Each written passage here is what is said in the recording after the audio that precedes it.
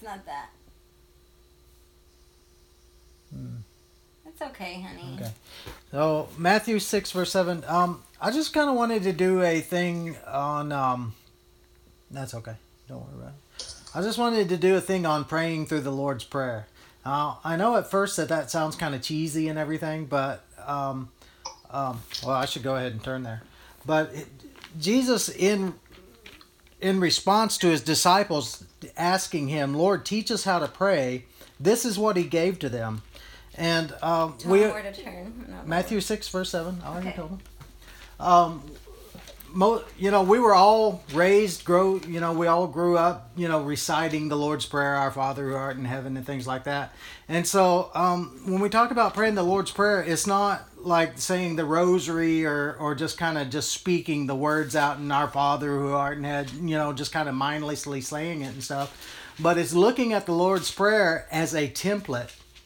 And if you look at it as a template, not saying that that's how you would pray every time, because prayer is a living thing, right? And prayer is there to meet the needs or the situation as we need it, right? So you might be in a situation where you're about to have a car wreck and you're like, "Jesus help," and that's your prayer. But I'm talking about times, because I don't know about you guys, but sometimes when you have like a quiet time or you have a time of prayer with the Lord, you're like, "I don't know what to pray," right? And stuff. And so in those times, you can use this as kind of a template. And again, it's not like when I say that, I'm not saying it as a mindless thing. I'm saying it as just using it as guidelines about things to pray for. Because really, as we read it and we go through it, we're going to see that it really literally contains everything in it, essentially, that you need to pray for. Right? So in verse 7, it says, we'll start in verse 5. It says, "When you pray, you are not to be like the hypocrites, for they love to stand and pray in the synagogues and on the street corners so that they may be seen by men. Truly I say to you that they have the reward in full. But you, when you pray, go into your inner room, close the door, and pray to your Father who is in secret, and your Father who sees what is done in secret will reward you. And when you're praying, do not use meaningless repetition as the Gentiles do, for they suppose that their words will be heard for their many They suppose that they will be heard for their many words. So do not be like them, for your Father knows what you need before you ask them." He says in verse 9, "Pray then in this way, Our Father who is in heaven, hallowed be your name." And so the thing that I see about this is that immediately when he begins to pray, immediately he starts off with worship, right? I don't know about you guys, but so often a lot of our prayer times we're praying because we need God to do something. We need God to move on our behalf. We've got a tough situation or whatever. Our car breaks down and stuff. And we're like, "God help me," and stuff. And God does honor those prayers. But the best kind of prayer is when we can come before God and we take our time and just soak in His presence, and we just start out with worship. And that's the beauty with, like, everyone here pretty much knows how to play an instrument and stuff. The whole reason why I learned to play the guitar is so that I could worship God, right? And stuff. And I mean, honestly, the best thing that we can do as believers is just worship the Lord and stuff. And the beauty of that is it's like, when for those of us that have kids, you know what it's like for your kid to come up and say, "Oh, I love you," and stuff, and you're like, "What do you want?" You know what I'm saying? And so when we just take our time and we just take some time in the presence of the Lord, just worshiping Him and telling Him, "Lord, I don't care if you give me what I want. If you don't give me what I want, I'm just going to tell you that I love you and that I worship you, that you're holy." And again, it's also putting ourselves in a right frame of mind, right? Because again, the whole thing about praying and reading your Bible, they can easily become something that's just forced, right? Something that we do because of repetition, something that we do because we feel that we need to, or what have you and stuff. And so my thing here is to get us to try to pray in such a way that it's pleasing to Him. Right? And so when we come into the Lord's presence and we're like, "You know what? I'm just going to take some time right now, Lord, and worship you. I'm just going to take some time and just tell you that I'm grateful for what you've done for me, that I'm thankful for what you've done for me, and and just spend some time worshiping Him. Because again, like I say, too often we just come for whatever we can get out of Him and stuff. And in a lot of ways, it's the same as a worship service, or, like when you go to church or what have you and stuff. I mean, we always start out in worship and praise, right? Because it brings the presence of the Lord, but more importantly than that, it's us coming to Him with gratitude in our hearts and letting Him know that we're thankful, that we are thankful and we're grateful for what He's done for us, and we're not just using Him for whatever we can get out of Him. Does that make sense? Turn to Genesis 16. So, in what we just read there, it says, in verse 8, it says, "Don't be like the Gentiles, for your Father knows what you need before you even ask Him." And in Genesis chapter 16, I just wanted to look at that because a lot of times when we pray, and that's the thing about prayer. Sometimes prayer, you go through seasons where like prayer is just so powerful and so meaningful in your life, and it's like, man, you really feel like you're connecting with God and He's connecting with you, and it's this back and forth thing that's just really so awesome and precious. And there's other times, and it happens with all of us. I don't care who you are. There are times when you're praying before to the Lord, and it's like, are my prayers even going beyond the ceiling, right? I mean, and it feels like God's not even there. It feels like you're just like in the room by yourself and stuff. And, and God, and again, when we come and we worship Him and we're focusing our hearts and our minds on Him, and we're shutting out all the distractions and saying, Lord, I'm just going to spend this time on You. It's also, like I said, getting ourselves in a proper state of mind. Just like Isaiah, when he said he saw the Lord and He was high and lifted up and He was exalted and He saw the throne and stuff. And this is the God that we're praying to, right? We're not just praying to some dead wooden idol. We're not praying to a statue that sits on our dashboard, right? We're praying to the living God. We're praying to a God who already knows what we need. A God who is there for us, who is there with us, who knows what our heart's desire is, but He loves being with us, right? And in Genesis 16:1, because again, like I say, a lot of times we forget that God's with us, right? And in verse 1, it says, "Now Sarai, Abram's wife, had borne him no children, and she had an Egyptian maid whose name was Hagar. So Sarai said to Abram, 'Now behold, the Lord has prevented me from bearing children. Please go to my maid, perhaps I will obtain children through her.' And Abram listened to the voice of Sarai." Now this is again after God had already promised Abraham that through Sarah, his wife, they were going to have a child, right? And like we do oftentimes, instead of waiting for God to move, we kind of try to do it ourselves and stuff. So Sarai gives Abram her maid, and they go and he lays with her, and they have a child who's Hagar and stuff. And in verse 3, "Now Abram had lived 10 years in the land of Canaan. Abram's wife Sarai took Hagar the Egyptian, her maid, and gave her to her husband Abram as his wife. He went into Hagar, and when she conceived, and when she saw that she had conceived, her mistress was despised in her sight." Now again, you have to keep in mind that back in their days, the biggest thing that a wife could do, the greatest function of a wife was to bear children. Because the greatest function of the wife was to create a lineage for her husband, right? And so Sarai, to this point, had not borne any children. So now her maid bears her children, and immediately she's jealous, right?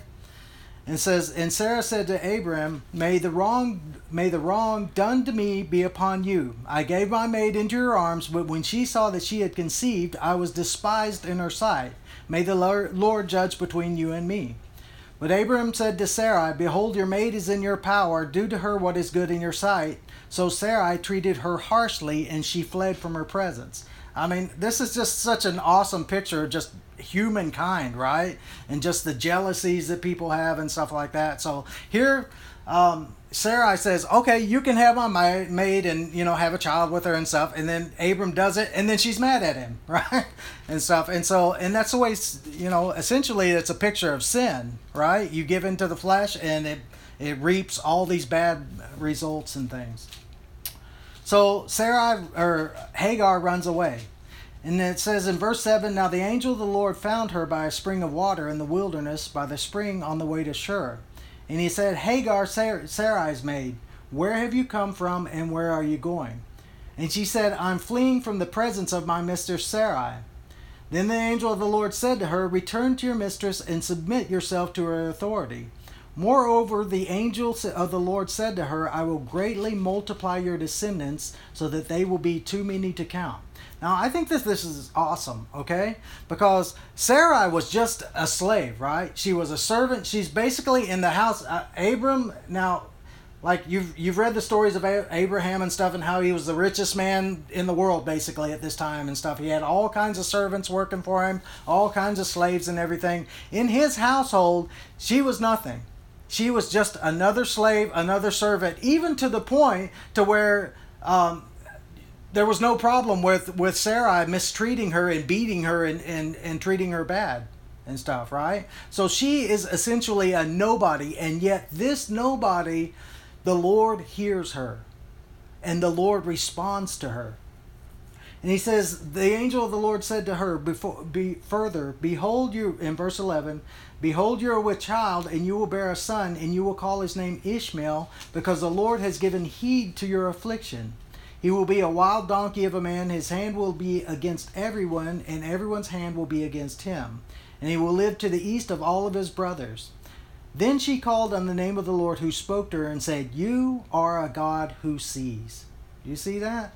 And sometimes when we're getting beat by life and we've got all these circumstances against us, and when nothing's going right, and when everybody's upset with us, and it seems like all hell's coming against your life, and it seems like nobody cares, and that you're not important to anybody, you're just this nobody and stuff, God sees, right? And so again, this is the God that we pray to. It's not just this God that's austere, this God that doesn't care about what we go through. He cares about the things that we go through, and He's there for us, and He's there with us.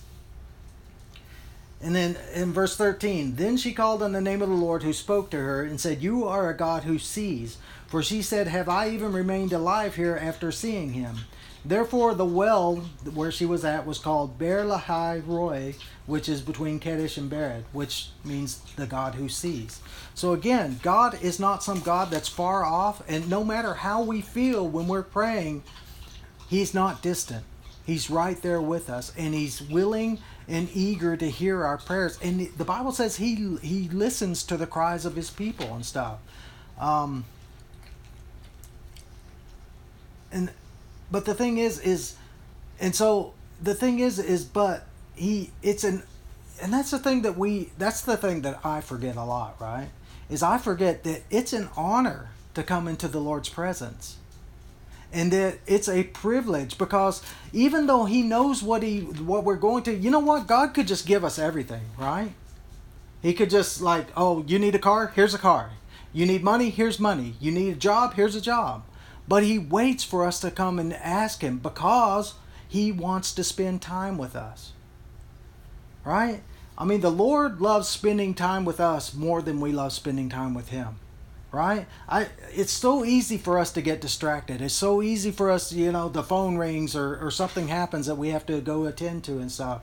God loves spending time with us. And that's why He, to a large degree, He allows things to happen in our lives so that we will spend time with Him. Have you ever noticed that sometimes when life is great, you really don't spend as much time with the Lord as you did and stuff. And then all hell hits your life, and then all of a sudden you're on your knees and you're praying, God, I need you, and where are you, God? And you're fervent and you're there and stuff.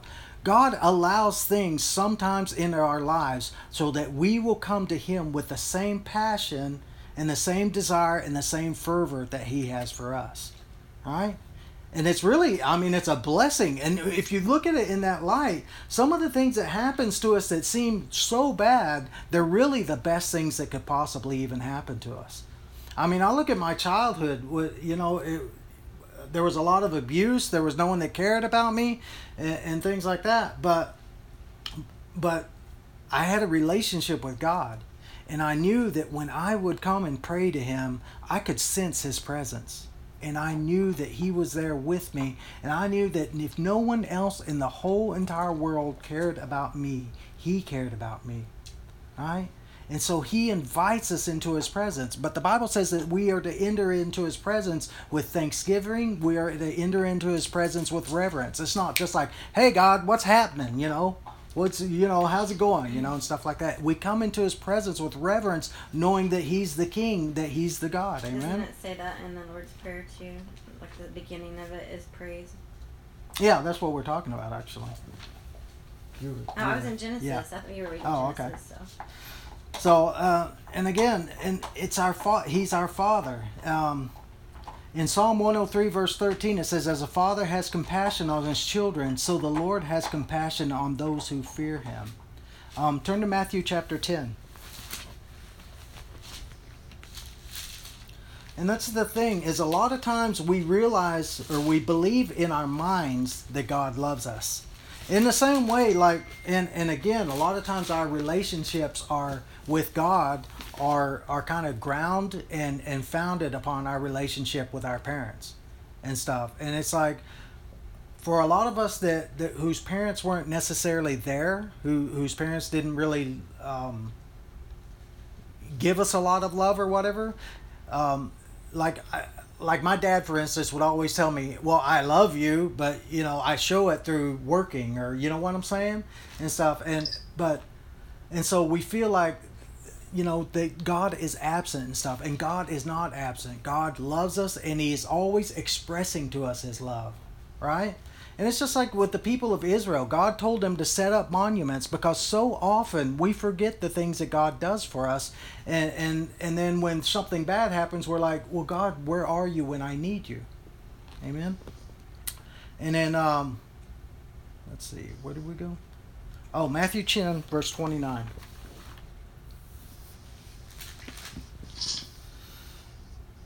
It says, are not 2 sparrows sold for a cent, and yet not one of them will fall to the ground apart from your Father? Now, think about this. I mean, like Amy and I will go walking sometimes, and sometimes you'll see a dead bird or a dead animal by the side of the road, and you're like, well, it's just a dead animal, right? But you know what? To God, that animal was important. And God cared about that animal and stuff. And even the things that we don't care about, like a bird by the side of the road, God cares about those things. He says, are not 2 sparrows sold for a cent, and yet not one of them will fall to the ground apart from your Father? But the very hairs of your head are all numbered, so do not fear, for you are more valuable than many sparrows. You see that? It says, therefore everyone who confesses me before men, I will also confess him before my Father who is in heaven. So again, this is not some distant God who doesn't care about us. When we come and we pray to him, we realize that he's the God that sees the things that I'm going through. He's the God that's there with me. He's the God that he doesn't leave me. He doesn't just wander off. He's always there. The Bible says in Psalms that he never slumbers or sleeps. Right? And it says the very hairs of our head are numbered. And so back to Matthew chapter 6. We're just going to kind of be jumping back and forth. So if you got like a bookmark or something like that you can put there. He says, our Father who is in heaven, hallowed be your name. So, and again, when we're remembering that, you know what? God is in heaven and I'm on the earth. Because again, so often we tend to forget that. And there's even doctrines out in the church that says that people are saying, well, we're like little gods and stuff. And, and sometimes when you've been a Christian for a while, sometimes you can get pride in your heart, right? and we forget where we've come from. That's why it's so awesome to have in our lives people that are just getting saved, or people that are just getting born again, that are excited about the things of God, right? Because too often after being Christians a while, you forget the things that He has saved you from, right? Just like the people of Israel, God saved them. He brought 10 plagues upon the Pharaoh to set them free. And in our lives, it's the same way. I don't know about you guys, but it took a lot to get me saved, because God was working on my heart, and He was sending people to share the gospel with me, and I would refuse it and things. And so God does all these things to set us free, and sometimes we kind of forget those things, and we start thinking that we're something when we're not and stuff. And the Bible says in Isaiah 55, it says, "For my thoughts are not your thoughts, nor are my way or your ways my ways, declares the Lord. For as heavens are higher than the earth, so are my ways higher than your ways, and my thoughts than your thoughts." So again, and that's why, again, it's good to look at those scriptures in Isaiah 6 and Revelations, where it talks about God seated on His throne, and how all the angels and everyone around Him is just filled with awe, filled with just worship at His presence, because the earth is filled with His glory, but we can't see it, right?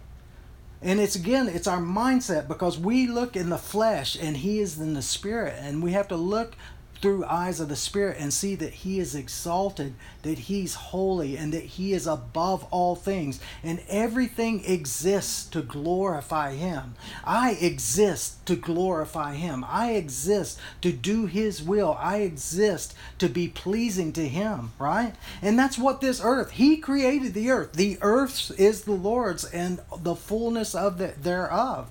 Everything in this world was created to glorify God. The Bible says when Jesus came in His triumphal entry, and the Pharisees tried to get the people to stop worshiping Him, He said, if they stop, even the rocks will cry out and stuff. And so everything worships the Lord and stuff, and everything exists to give Him praise and to give Him glory. And again, this is the God who we serve. He's not just some silent God. He's not just off in the atmosphere. He's living, and He's within us and stuff. Amen.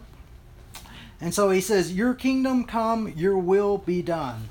So the first priority after worship comes, your kingdom come, right? So, and I think that it's just awesome when Jesus is telling them how to pray. He's like, don't start off saying, "Lord, I need this. I need a new set of clothes. I need," and these guys, they lived in Jerusalem. They were living hand to mouth, right? The disciples weren't rich by any stretch of the means. They weren't living in luxury townhouses and driving the latest chariots or anything like that. They were living hand to mouth. And so Jesus doesn't tell them, when you go into prayer, don't just start off blabbing and saying, "God, I need this, and I need these things, and I need all this other stuff." He says, when you first come into prayer, enter in with praise. The Bible says, enter into His courts with thanksgiving, and into His gates with praise and stuff. And then so we come into the presence of God with worship. We come into the presence of God with gratitude in our hearts, because we can be a very ungrateful people, right? Just like children, sometimes you get all the things that you want, and you're like, you want more, right? And stuff. And so we enter into His courts with thanksgiving, and then the focus becomes on His kingdom, right? Because too often I'm concerned about my kingdom. I'm concerned about my problems. I'm concerned about my this or my that or whatever and stuff. And that's not to say that we don't have big problems, right? You might have a house where your your roof is leaking. You might have a car that's, all four of the tires are bald and they're about to come off the car and stuff. You might have kids that are hungry or something like that. It's not negating any of that, but it's saying that what is more important than that is the kingdom of God. Lord, what are your needs, right? And that's the whole thing. Again, we were created for Him. We were created for His will. We were created to do His will and stuff. And so God wants to bless us, right? God wants to give us the things that we need, just like we read before. He already knows before we even ask Him what we need and stuff. But when I come to Him, is it all about me? Is it all about my needs? And again, this is just a loose template, right? And it's not like you have to get everything in order. You have to say do this order and stuff. It's not like that at all, right? And stuff. I mean, you may just, and sometimes you may come into the presence of the Lord God. I need this, I need for my wife to start being angry at me, or I need, a new roof on my house or whatever and stuff. But I'm just saying that all these are important factors that Jesus says all these are what make a truly great time of prayer.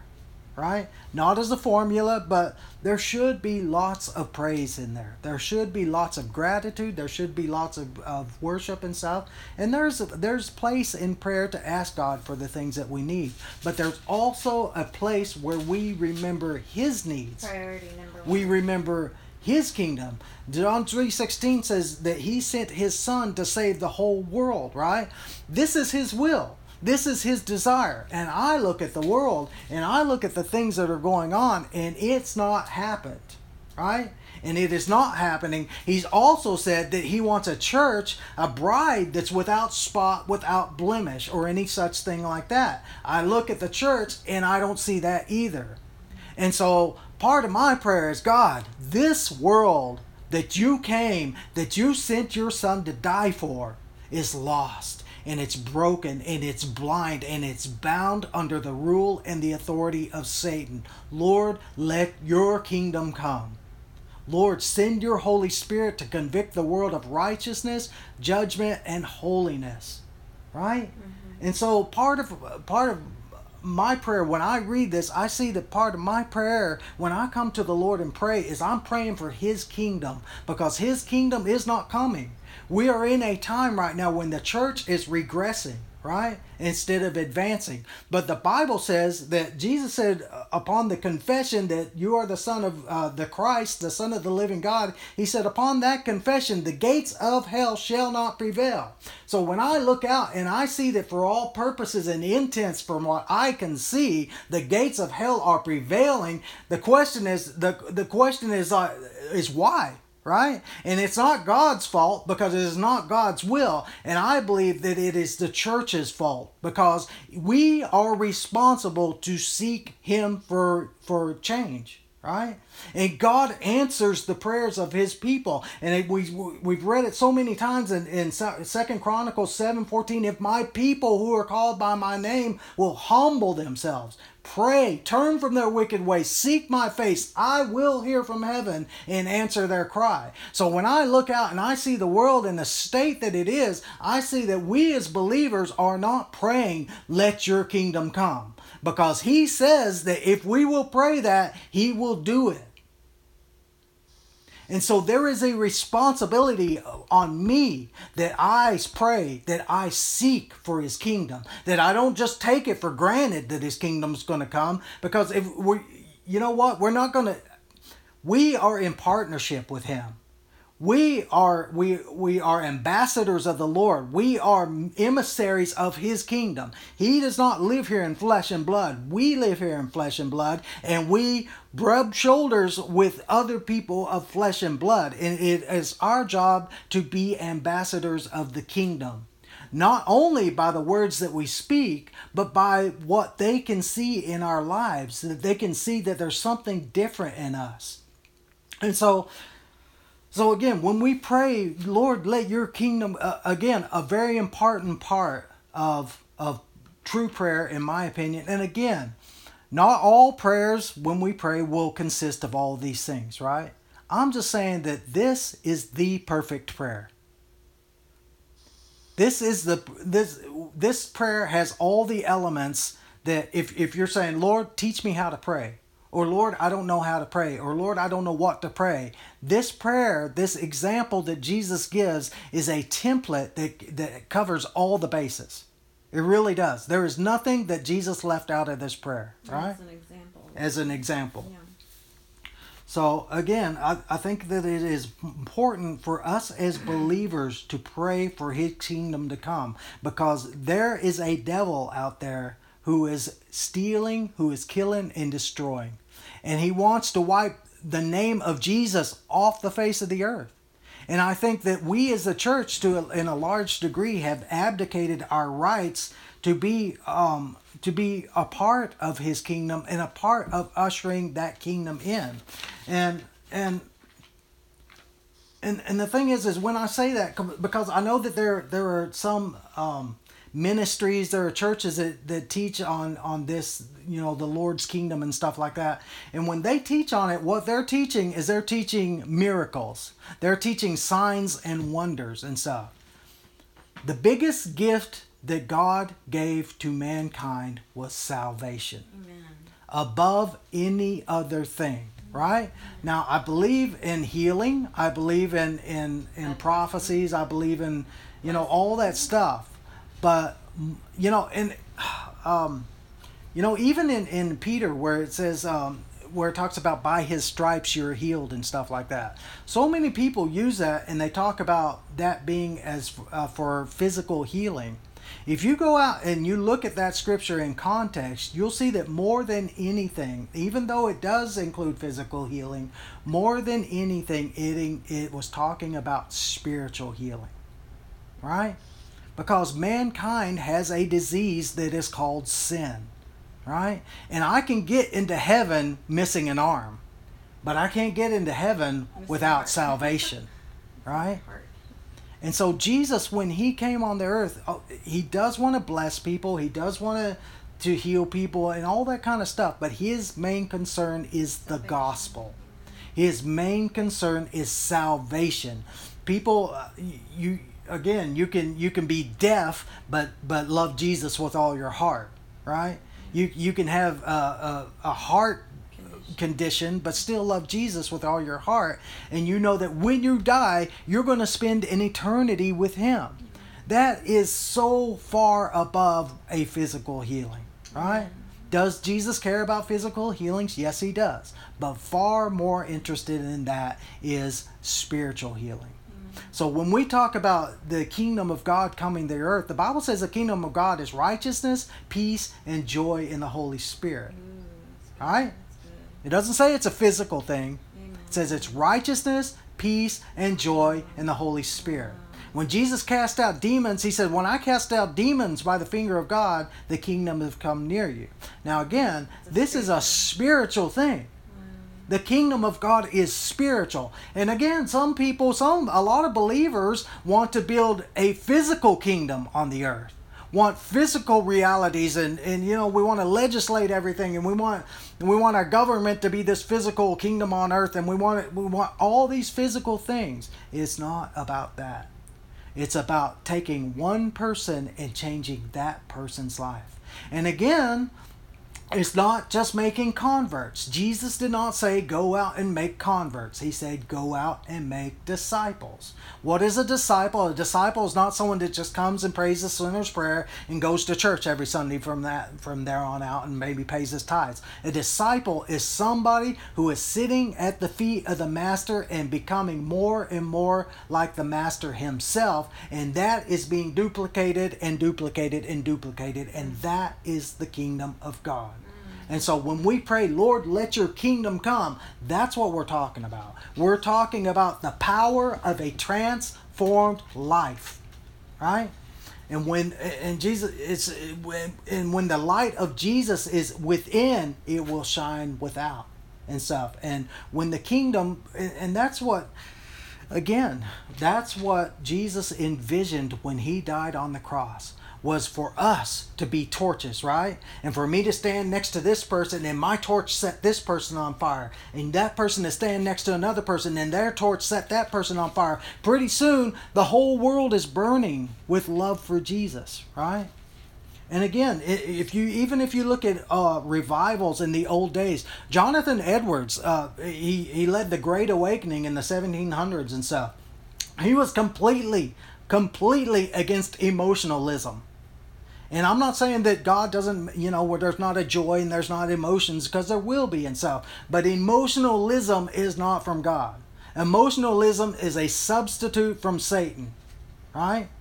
And Jesus is not here to give you goosebumps. No, he's not here to make the hair on the back of your neck stand up or all that stuff. Now, there may be some of that included, but more than anything, it's about having your eyes opened so you can see that who God truly is, and your life be completely transformed. And now you're fully in love with Him, right?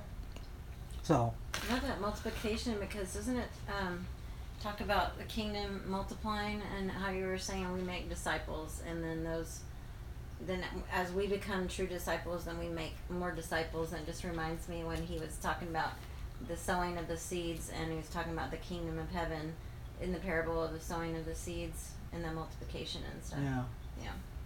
Yeah, and again, that's the thing, is like I had something in my mind, but I lost it. But again, that's the thing, is like so many people, there are churches, and that's what's wrong with the seeker-friendly church. Now, in theory, I agree with it to an extent, in that, like, there's nothing wrong with making the gospel approachable or likable and stuff like that. There's nothing, and the Bible says it takes wisdom to win souls. So there's nothing wrong with getting your fish in the net. But once you get the fish in the net, then what do? Then you clean them, right? You prepare them and stuff. You don't just leave the fish as they are in the nets and stuff. And that's the whole thing. Moving on. He says, did you say something? No. Okay. It said fish. Fish. He says, your kingdom come, your will be done on earth as it is in heaven. Give us this day our daily bread. So again, there is a place in prayer where we asking God for our needs, right? And there's nothing wrong with that. And again, please understand when I say this is not this religious thing. It's not a box where every time you pray you got to, oh dang, I left out this part, or I left out the kingdom part, or I left out the, you know what I'm saying? It's not like that at all. Okay, so I'm just saying that sometimes there's nothing wrong with sometimes sitting down. That's the problem with us as believers, especially charismatic believers, is because everything that we do, we want to be led by the Spirit, right? We want to, it's like, how's the Lord leading me right now? The Lord's leading me to pray for my neighbor. You know what I'm saying? Sometimes you use your mind too, right? And it's okay to use your mind. And it's okay to sit and be intentional about what you're doing. It's okay to sometimes even plan what you're going to do. It's okay to, like, say, okay, you know what? This time when I'm praying, I'm going to really spend a lot of time praying for God's kingdom. I'm going to really spend a lot of time praying for the lost. And that, I don't want to beat a dead horse, but again, you know what I'm saying? Mm-hmm. So it says, give us today our daily bread. Turn to, in Matthew 6, verse 33, it says, seek first His kingdom, and all these things will be added to you, right? And again, we read in the very beginning that that the Lord knows what we need before we even ask, right? And so when we come to Him and we know that He already knows what we need, and you read verses like Matthew 6:33 that says, seek first His kingdom, and all these things will be given to you. In Psalm 37 verse 4, it says, delight yourself in the Lord, and He will give you the desires of your heart, right? And so again, God wants to give us our desires. He wants to give us the good things. But the thing is He's not some God. He's not some butler in the sky that's there to give us our greeds. He's there to give us our needs. Does that make sense? That makes sense.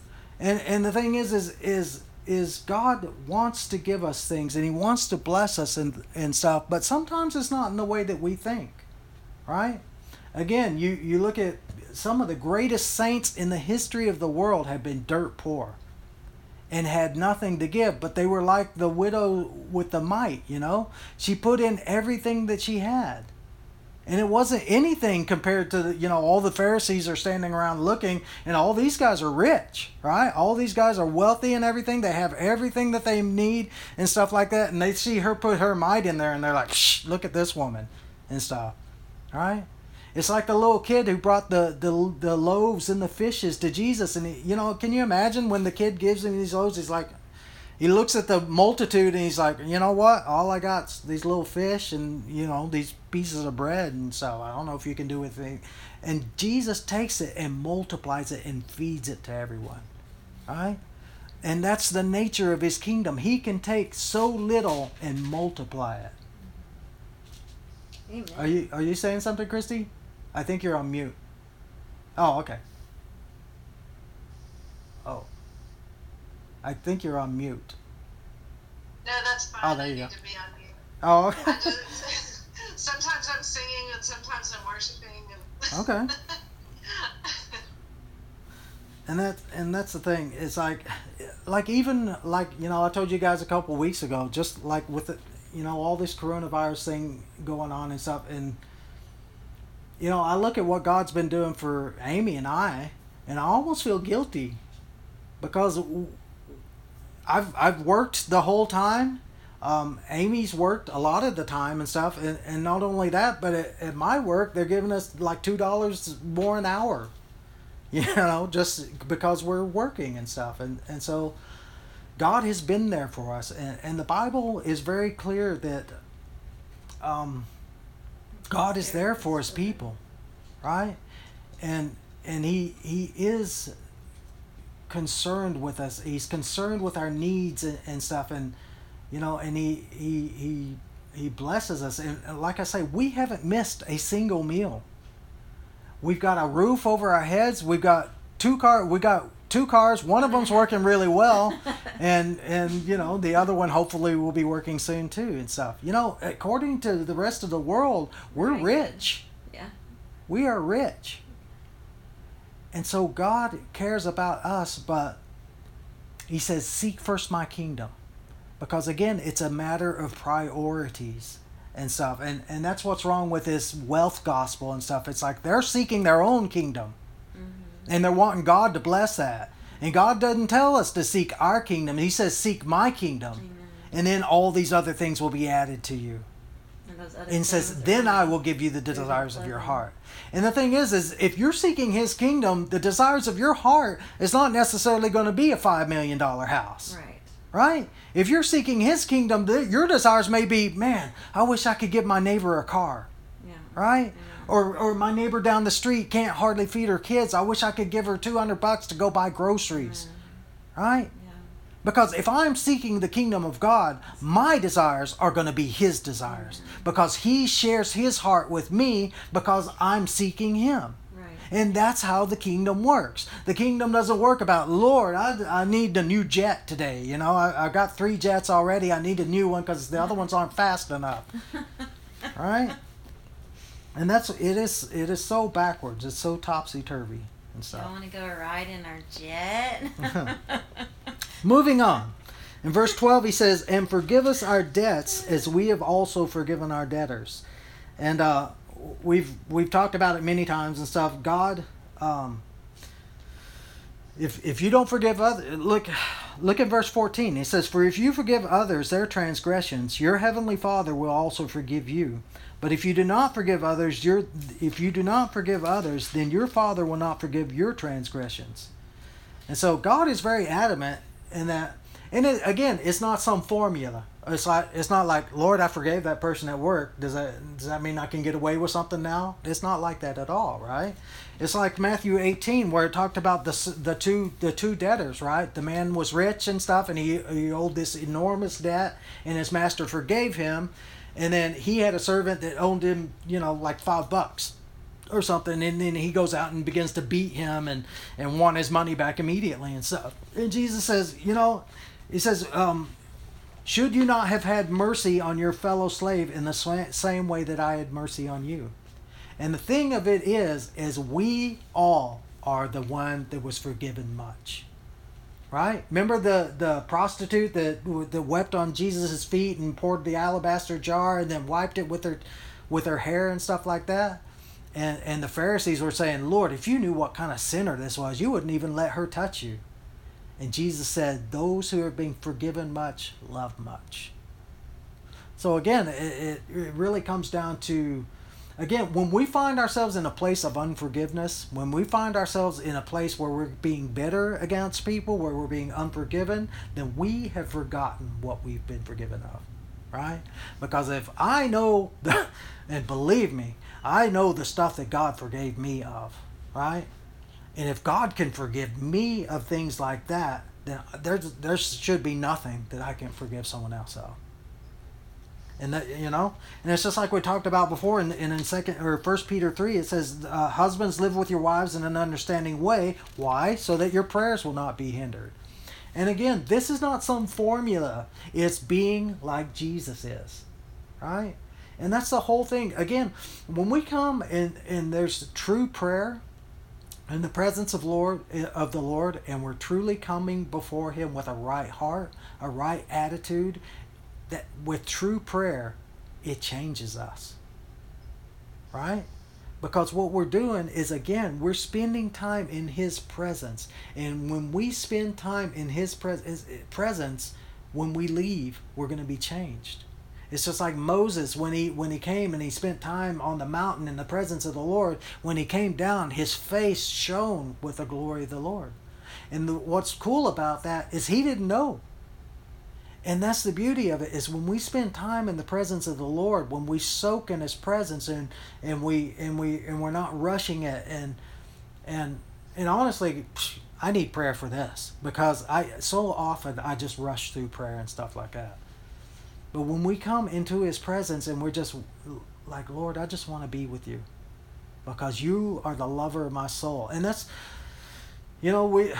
a lot of times it's, from time to time it's good to read Song of Songs, and just the relationship between the lover and the bride, and how her soul just longed to be with him, and how he longed to be with her and stuff, because it's such a perfect picture of what true prayer is. Because it is that time of spending with Him and getting to know Him, and Him getting to know us, and there's an impartation that happens. And by impartation, I don't mean like some gifts where your hand's on fire and you can, do miracles and stuff like that. I'm talking about an impartation of His nature and of His character. The way He is, then that's the way that we become. Amen? And again, it's like the Good Samaritan, right? The Good Samaritan, like it. It is so easy in this world to be jaded. It's so easy in this world to see people with problems, to see people with bad circumstances, and just continue on our way. And, it talks about how the priest did that, the Levite did that, the holy men, the ones that should have been the most concerned with the man that was beaten and left for dead, were the ones that just passed him by. And the one that stopped was a Samaritan, who these people wouldn't even, they hated the Samaritans. To them, the Samaritans were unclean. They were lower than, than whatever and stuff. And again, God loves the humble. God loves those who are willing to lay aside their own selves, who are willing, and again, this applies in prayer. When we're willing to lay aside our own time that we'd rather be doing something else, time that we'd, rather watch a movie, time that we'd rather go do, whatever and stuff. When we're willing to sit there and lay aside that time, and not only lay it aside, but say, you know what? And I'm going to take my time. I'm going to take my time with You, Lord. I'm not going to rush through this. I'm not going to come say my quick prayers and be done, but I'm just going to spend time soaking in Your presence. So moving on. It says, forgive us our debts as we also have forgiven our debtors. In verse 13 he says, do not lead us into temptation, but deliver us from evil. Turn to James 1, verse 13. James chapter 1, verse 13.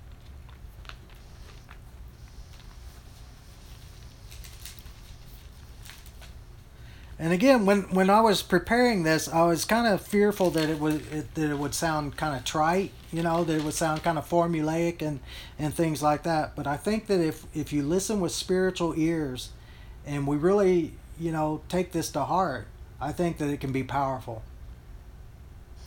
And in James 1:13, He says, lead us not into temptation. And I know when I was a kid and we'd pray that prayer and stuff, I'd be like, what, is God going to bring me into temptation? Is God going to lead me into this place where I'm being tempted and stuff? And in James 1, he says, in verse 13, he says, let no one say when he's tempted, I'm being tempted by God, for God cannot be tempted by evil, and he himself does not tempt anyone. Look at this. He says, but each one is tempted when he's carried away and enticed by his own lust. Then when lust has conceived, it gives birth to sin, and when sin is accomplished, it brings forth death. Do not be deceived, my beloved children. Turn to Psalm 23, verse 1. So, again, that's just Satan, right? Because who is the tempter? Satan, right? If we're being tempted, it's not by God, it's by Satan. And in Psalm 23, verse 1, it says, this is where God leads us, right? Satan leads us into temptation. Satan tried to lead Jesus into temptation. But in verse 1 of Psalm 23, it says, the Lord is my shepherd, I shall not want. He makes me lie down in green pastures. He leads me beside quiet waters. He restores my soul. Look at this. He guides me in paths of righteousness for his name's sake. And so, if I find myself being led into sin, it's not because Jesus led me there, right? I can't look to this prayer and say, well, God led me into sin. And the Bible says if we're tempted when we're led astray by our own lusts. We're tempted when we listen to the voice of the tempter, right? And that's the thing. We have choices. Whenever we're faced with temptation, every time we're faced with temptation, we are faced with a choice. What are you going to give into? Paul told Timothy to flee from youthful lusts, right? Just like Joseph with Potiphar's wife. He didn't sit there and talk to the temptation. He didn't say, maybe I'm stronger than you, or I'm going to try to He fled from it. And the problem with us as believers is too often there's a large part of us who like the temptation, right? It's like if a pretty girl or a good-looking guy, is flirting with you. For most of us, there's a part in us that's kind of flattered by that, right? And stuff. And that's the way sin is. Sometimes sin comes and bats its eyes at us or flatters us and stuff like that. And there's a part in our hearts that kind of goes off to it. There's a part in our hearts that's like, that seems kind of good and stuff. And so we are faced at that moment with making a choice. Whether I'm going to listen to the tempter or whether I'm going to listen to Jesus. Whether I'm going to stay on the straight and narrow way and follow the shepherd because I know his voice and I'm going to follow him, or whether I'm going to follow the voice of Satan, right? Because again, the thing is if we stay on the path, God is going to lead us. And sometimes, when you're in that place of temptation, sometimes we need to pray, God, I need strength right now. I am being tempted, and there's something inside my heart that loves this. There's something in my heart that wants to give into the temptation, and I need your strength. And what does the Bible say? It says, resist or submit yourself to God. Resist the devil, and he will flee from you. And so, a lot of times we try to resist the devil without submitting to God, and stuff. And so I think that's what this prayer is saying. And turn back to Matthew chapter 6. Is when he's saying that what we're doing is when we're praying, we're not praying so much that God protects me from temptation, because we are all going to experience temptation. And if you've been a Christian for 100 years, if you've been a Christian for 10 years, if you've been a Christian for 10 minutes, you will be faced by temptation. I don't care who you are, you will be faced by temptation. But when we come to the Lord and we submit ourselves to him and we're honest with him and we say, Lord, this is what I'm dealing with. This is what I'm going through, and there is a part of me that wants to give into this. And I pray, Lord, that you would take that from my heart, that you would change that part of me that loves this sin. And like right now, Lord, I'm submitting to you and I am resisting them temptation. And God will give you victory. Know what I'm saying? And the thing is for some of us that are bound in sin, you know what I'm saying? Some of us that have like besetting things. Some of us that, again, have spent years giving ourselves over to those things. Sometimes we fall, right? But then we get back up and we say, Lord, we come to the Lord and we're honest with Him. We repent of those things. We're like, Lord, I blew it. There's no excuse. And just come to Him and honestly and just pray for strength to overcome. What happens is we begin to fall less and less. And we begin to be stronger and stronger. And pretty soon, the things that so easily tripped us up before are not anymore. Because again, we are being made into the nature and character of God. When we're spending time in His presence, when we're coming to Him, He's rubbing off on us. Again, it's the whole example of like when you see someone that you know get around a friend that they know, and then all of a sudden they start talking like their friend, or they start having the mannerisms of their friend or whatever, or what have you and stuff. And that's the way it is. When we spend time with the Lord, we start talking like Him. His mannerisms start rubbing off on us, and we start thinking like Him, and we start acting like Him and stuff. And that's why it is so critical, and it is so important for us to spend time with Him, not only in prayer, but also in His Word, right? And a lot of times, again, when we study His Word, we should do it prayerfully, right? There are lots of people throughout history who would, whenever they studied the Word, they would actually study it on their knees. And I'm not saying that we necessarily need to do that, but when we're reading the Word, like, we're doing it not, again, as a religious activity, or I'm reading through Genesis right now or something like that, but it's like, Lord, teach me, instruct me through this Word that I'm reading right now. Let it not be just some dead letter. Let me not read the first paragraph and have to go back and read it again because I didn't even catch any of it. But be with me as I read this. Instruct me through your Holy Spirit. Give me your wisdom. Unlock the secrets of your Word. Jeremiah 3:33 says, call unto me, and I will show you great and mighty things which you do not know. There are things that we don't know about God. There are things that we won't know about God until we begin to seek Him through His Word, in a prayerful, just seeking Him, right? Yeah. And He reveals Himself to us. And again, that's where so many of us get off, is because, like, a lot of us are into the spiritual things of praying and through worship and things like that, but we have no foundation in the Word. And so we're led astray by things that feel like God, but if you were to read his Word, you would go, hey, that's not really how God operates, right? And stuff. And so those two things have to go hand in hand. Amen. So again, Paul told Timothy to flee from youthful lusts and stuff. And the thing is it's our responsibility to follow where the shepherd leads, right? The shepherd leads, but it's the responsibility of the sheep to follow him. If I go off and wander off on my own, that's not his fault. That's my fault. He says, follow me, right? And his light is a lamp unto our feet and unto our path and stuff. And so he gives us what we need to follow him. But, if I go off and do my own thing, that's not on him. That's on me, right? So, continuing on. He says, do not lead us into temptation, but deliver us from evil. For yours is the kingdom and the power and the glory forever. And again, so he ends again with worship and focusing on who God is. And I just love this because he comes into the presence of the Lord with worship and prayer and adoration and worship and in thankfulness, and that's the way he leaves also. Again, it's like when you're kids and you ask your dad for the keys to the car, he gives you the keys, and you're like, thanks, and you're gone, right? And stuff. And the picture, again, is one of someone's like, man, I just love you.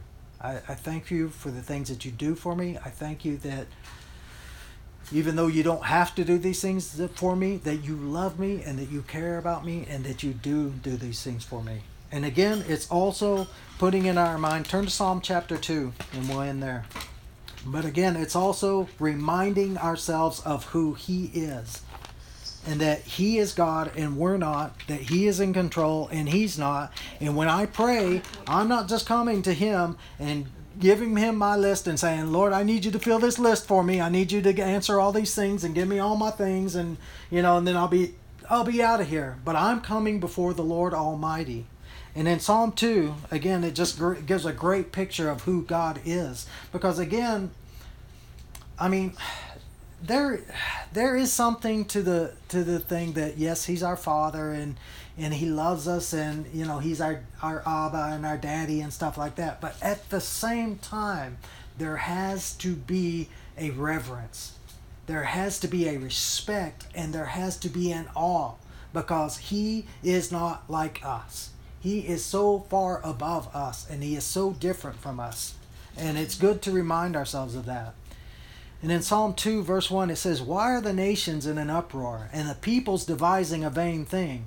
The kings of the earth take their stand, and the rulers take counsel together against the Lord and against His anointed, saying, Let us tear their fetters apart, and cast away their cords from us.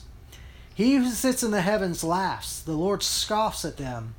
I think that's awesome. It's kind of like what Ruth was talking about last week about, like, when Elijah's pouring the water on the altar and stuff like that, and all the other the guys worshiping their false gods and are cutting themselves and stuff like that, and Elijah's mocking them. He's like, well, maybe your gods went to the bathroom, maybe your God's taking a break today or whatever. God scoffs at sinners, right? I mean, the world and all their pride, the world and all their wisdom, the world and all their knowledge, thinking that they're so high and they're building this tower into heaven and things like that. God scoffs at them. And God is not threatened by the world. I mean, I look at this world and sometimes I'm like, oh my God, it's so terrible and it's so bad and stuff. God looks at it and He's like, this is nothing. Right?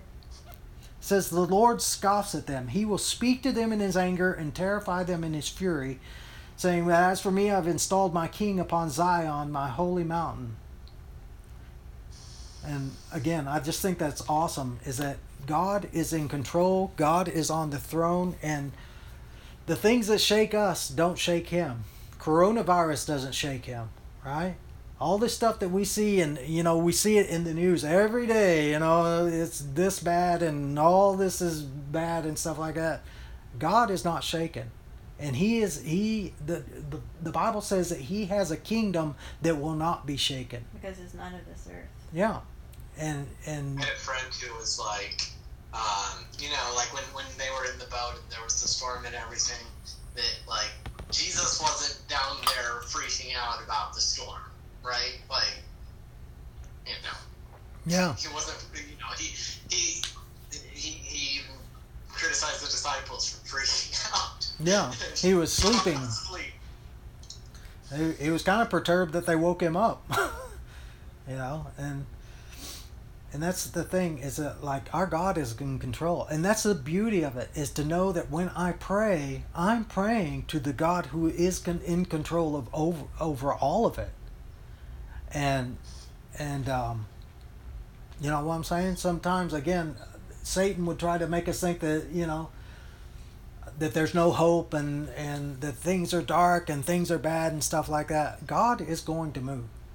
And God moves in answer to the prayers of His people. And the prayers of His people are powerful. It's just like it talks about in Revelation how they took the vial and poured it on the altar and it rose with smoke and stuff, and talks about how it was with the prayers of the saints. And so we have to realize that our prayers have power. Our prayers, and it's not us claiming anything. It's not like me claiming that things are going to happen, or me speaking that well, the kingdom, the government's going to suddenly turn righteous and start giving, stop treating people bad and declaring that all of a sudden everybody's going to get. It's not any of that at all. It's me seeking the Lord, and it's Him in answer to our prayers. Right? God is the one that commands, not us. Amen. Amen. So that's all